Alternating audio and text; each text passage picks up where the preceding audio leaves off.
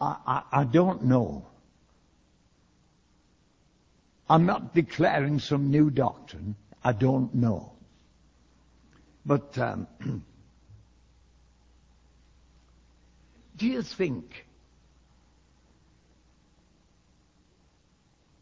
it was possible John could have been number one disciple? I throw that out as a question. If he saw he must increase, I must decrease, couldn't he have got rid of all his followers and become a follower? Would it not have been better to be a follower than to have followers? Now, he had a lot of followers. He had so many followers, they even thought he was the Messiah. A great company of the priests. A great company of the priests. You know what I feel? This thing needs to move. And that needs to go. So I'm not speaking that way, but I'm speaking to you as well as you. That's better, brother. Bless you. Thank you. That's better. Now, I can't speak to you as well as you. Much better. Do you believe that John, instead of having a lot of followers, could have followed? Is it not a truth? If you're too big to be led, you're too little to lead. Doesn't your authority come out of your submission? If you haven't done your homework, are you ever likely to graduate? Now, the record seems to me, I'm offering you this. I'm not speaking in authority. I present it to you. If John had fulfilled or filled full what he'd seen, he must increase, I must decrease. Did he do it?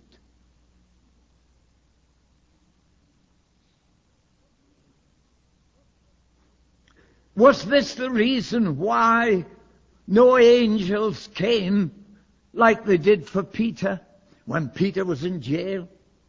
His chains fell off, the prison doors swung open, and he came out. Poor old John, in a prison, lost his head. But before he lost his head, he sent his followers to Jesus with this message: art thou he that should come? Amazing. Can you see it? This amazing man, no greater ever born from the womb of a woman, yet in complete failure in a prison cell. I'll tell you this, a prison cell is a good place to prove your revelation. I've been there. 1940, I was in prison after 3 tribunals. And I was put in prison for contempt of court. Now, contempt of court isn't a sentence. If you hit a policeman over the head with a beer bottle, you might get 6 months sentence. If you rob a bank, you might get 4 years. But if you're put in prison for contempt of court, you stop there forever and ever and ever until you bend your stiff neck. You see, you're like the child at the table, and you say to the child at the table, you'll stop at the table till you eat your crusts. Now that means the ball's your side of the net. You can leave the table when you eat your crusts.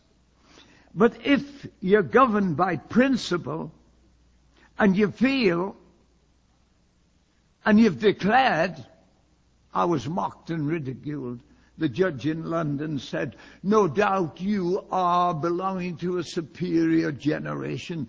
You have a golden telephone that communicates with the Almighty. You are not like us less superior beings.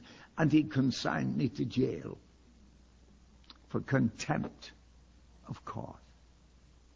Now, when you're in prison, not prisons like now with billiards, associated cells, television. I tell you, in the last war, well, never mind. That's a pity party. Let's forget it. But John the Baptist was forsaken. Don't judge him. Maybe you would be the same. Maybe I would. But he questioned his revelation. And he said, art thou he that should come? Now, in the anointing of God, he said, behold, the Lamb of God, this is he.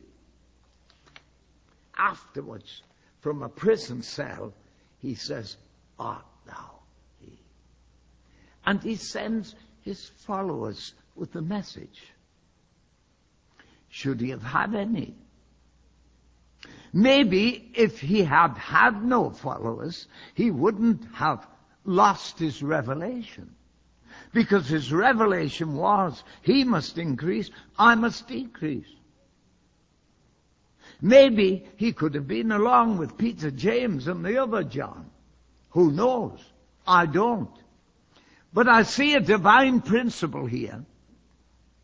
I see this, the difference between what's on you and what's in you. Now, you may run off to wherever you do run, Toronto or anywhere else, and you may be laid out on the carpet and have a good laugh. Now, I've nothing to say about that. I believe countless thousands have been blessed of God, but it's only on them. It's not in them. You see, you come here and you get revelation on you here. But unless your revelation is married to situation out that door, you don't have it. It just evaporates. It's gone. Your revelation must be married to your situation. It's the same principle as marriage. And it's at the altar that you get altered.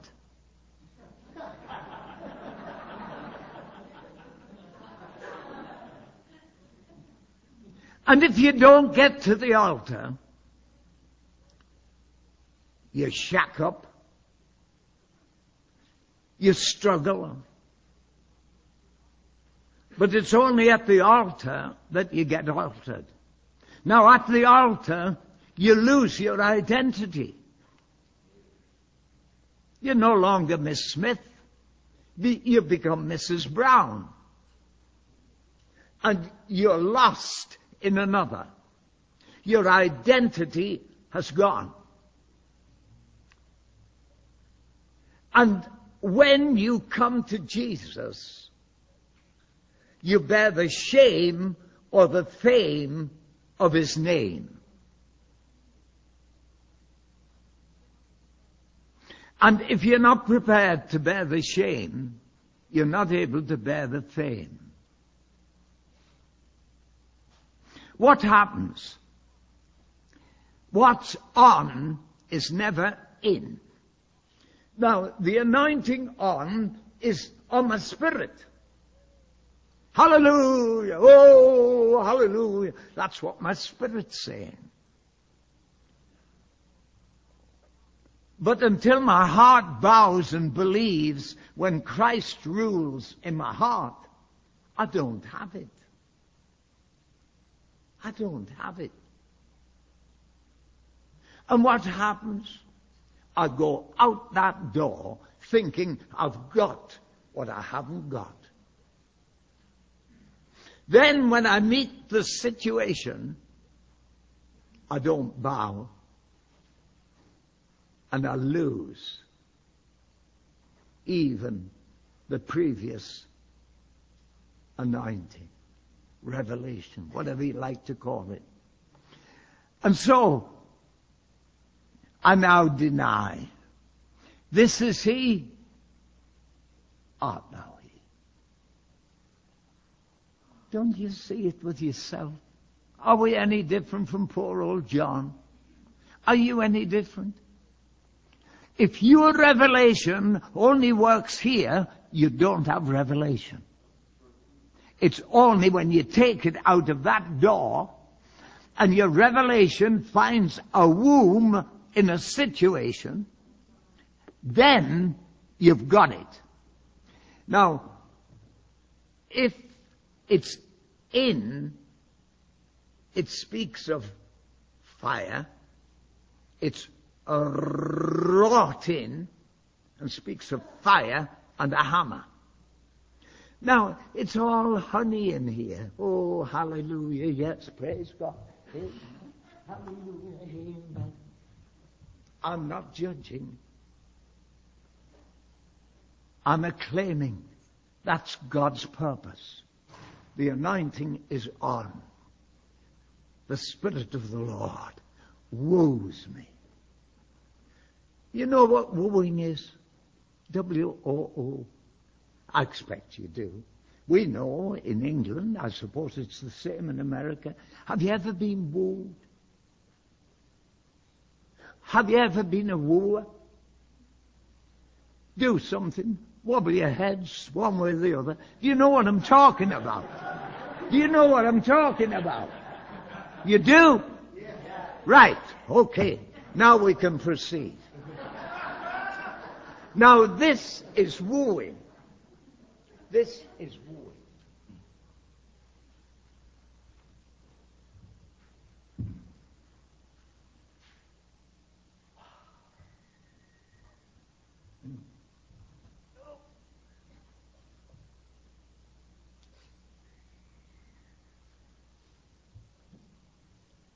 Are you comfortable, darling? Would you like your shoes? I have a lovely box of chocolates here. Would you like one? You would? Yes.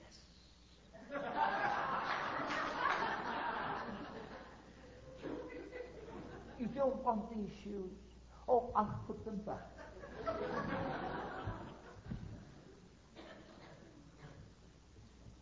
Would you like a drink, sweetheart? You? Yes.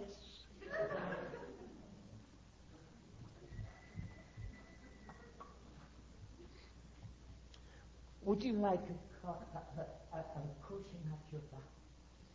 Yes.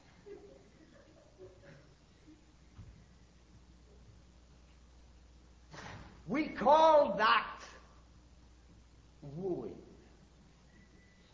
The Spirit of God woos you.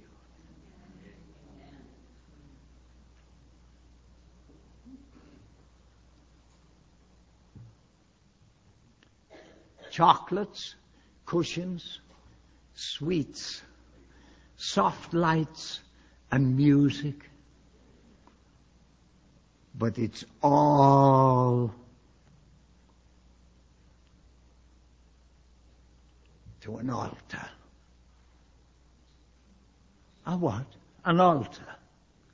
Oh, what happens at the altar? You get altered. 1 and 1 are 2.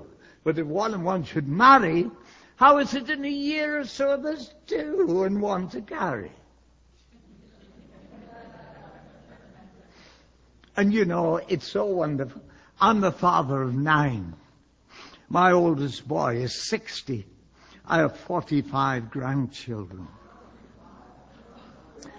I remember when I first got married, it's so beautiful, isn't it? So quiet. Darling, shall we read from the Psalms this morning? Yes, dear. Should we read Psalm 141? Yes, dear. It's your turn to pray. Yes, dear. So we read and we pray, and it's so wonderful. Just us two. But time rolls on.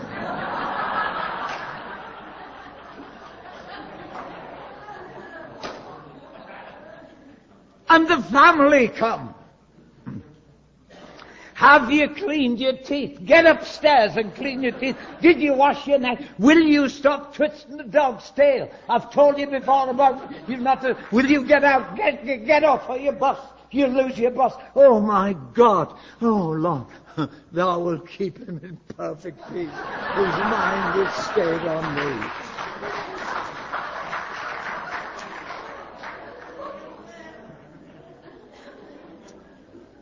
The difference between the anointing on and the working outside that door.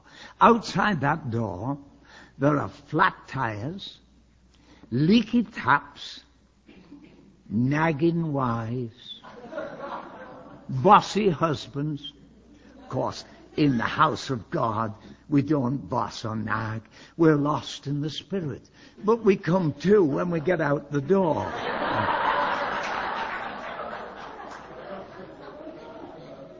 And the neighbors, nosy neighbors, noisy neighbors, him next door, leaves that confounded window down, television blaring away, keeping the baby awake. I don't know. Listen to his language. How can we bring children up here when he's damning and blasting and cursing and I don't know. Oh God. Did you know heart purity is seeing God in all things? Did you know this is the ultimate? But here's this man, John the Baptist, so wonderful, apparently. They think he's the Messiah. But he finishes up in a prison cell, doubting his revelation. I don't know anything different. I don't have any revelation beyond that revelation. All I know is that John had him, or had on, what never seemed to be in.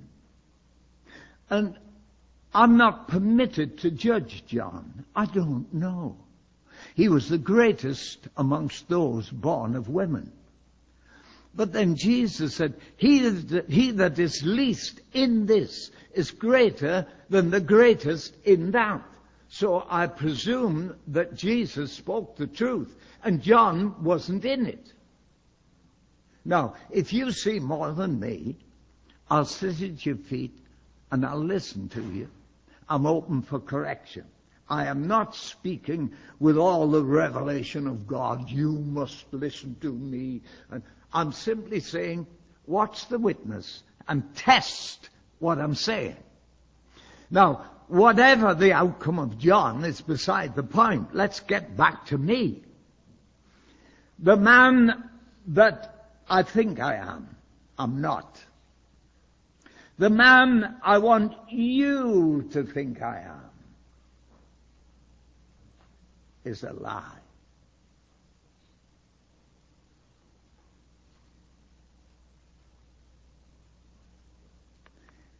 Insofar as I live to man, I live a lie. I'm ordinary. I'm ordinary. People say to me, did you know Smith Wigglesworth? Yes. My wife cooked for him. My wife washed his clothes for him. I paid his fare when he got on the wrong bus. Oh, well, a mighty man of God doesn't do things like that. He did. I slept in the same bedroom with him. You did? Mighty man of God? Yes. No different to you. Made the same kind of noises that you make in the bedroom.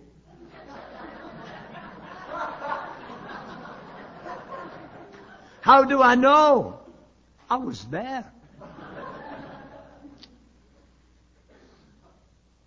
Wigglesworth was ordinary.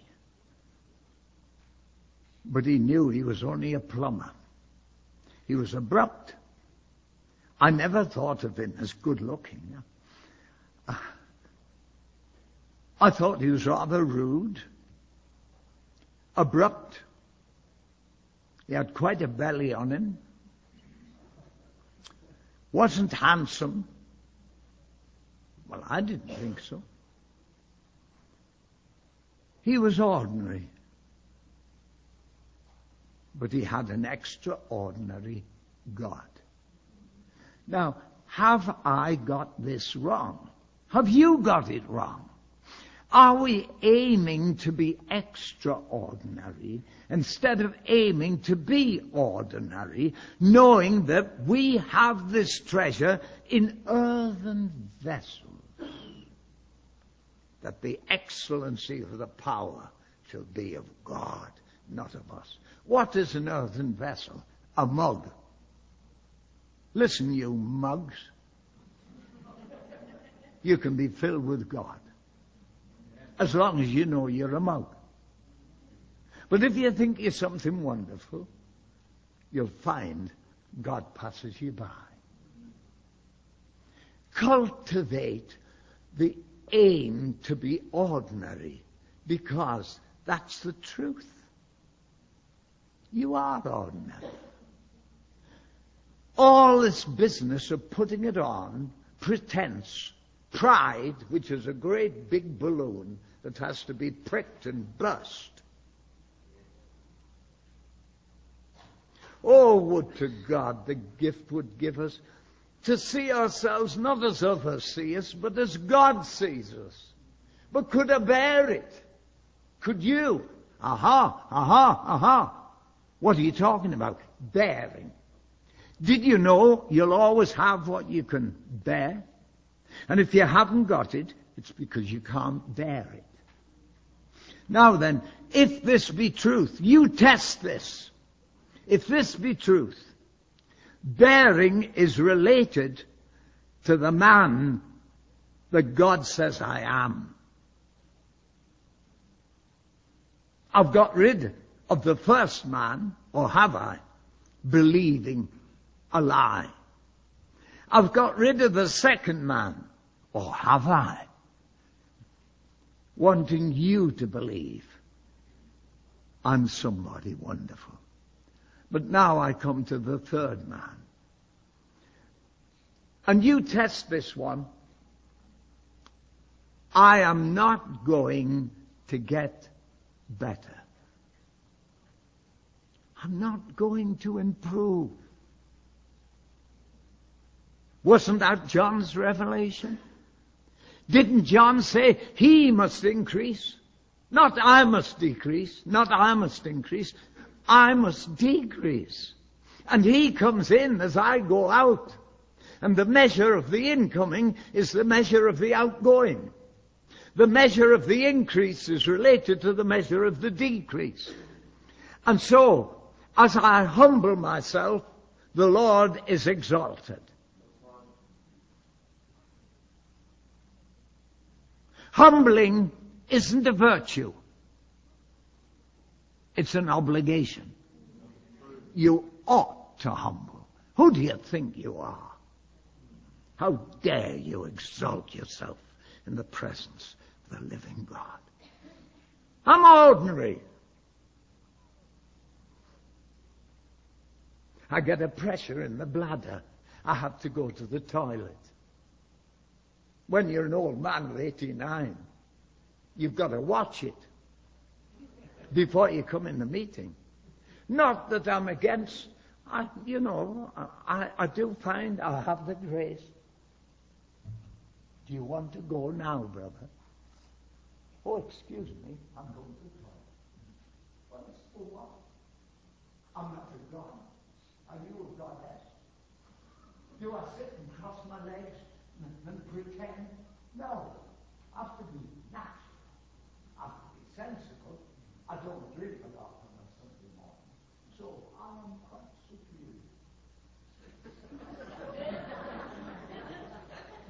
superior. My nose isn't dripping. I've no stain on my shirt.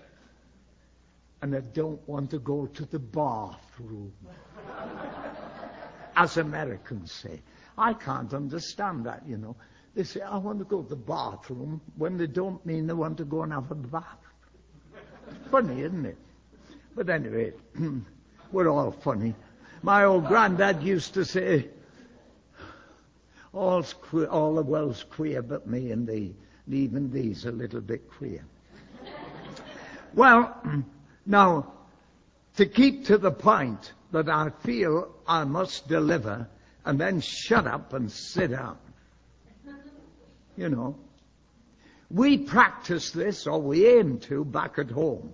Stand up, speak up, and shut up. And if you don't strike oil in 5 minutes, stop boring.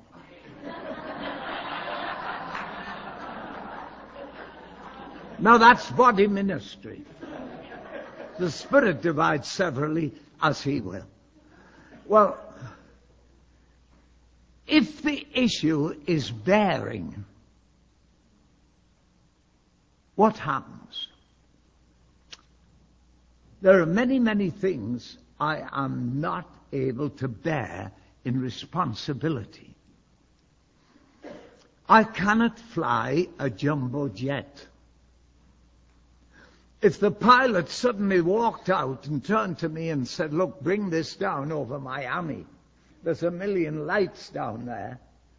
I'm not able to bear the responsibility. If there's a collision on the road and a man's life's blood is spurting from his veins and he needs an instant operation on his brain, I am not able to bear the responsibility. I am not a surgeon. Cannot do it. But I realize that God is preparing a people. What is He preparing a people for? Do you see this? That the anointing on you is to do a work of preparation in you. And if the work isn't done in the situation, you're going to lose the revelation. Now then, outside that door is as sacred as in here. Just school, hospital, the street you live in, the farm, the pigsty, the cows, the bus. It's all sacred. Heart purity is seeing God in all things. And I have that privilege. And so do you. Now, we're getting it. We see it in the meeting. Oh, I've seen it. I've seen it. Isn't it wonderful? Hallelujah. And as you go out that door, you're now going to be, or are you, going to be married. You'll find the situation, and when your revelation goes into your situation, you're married. It's in. And it's in forever. The difference between on and in. Was it ever in with John the Baptist? I don't know. I really don't know. But it seems to me, poor old John, if he'd really, I submit this very nervously, I don't want to judge him, but surely after he saw he must increase, I must decrease, surely he should have said, followers, stop following. I'm going to follow. And could he have been number one disciple? I don't know. But I do know this, as far as you are concerned and I'm concerned, we have the tremendous challenge. If you do not do your homework, you'll never graduate. And that homework is a preparation to prepare me for what God can give me if I'm able to bear it. Jesus says, I've many things to say to you, but you're not able to bear them. Am I? Am I? Well, aren't you finished yet? Nearly. Beware of the preacher who says briefly, he never means it. Finally is another desperate word. But I feel I should just tie the ends up and maybe illustrate something. If God is seeking to prepare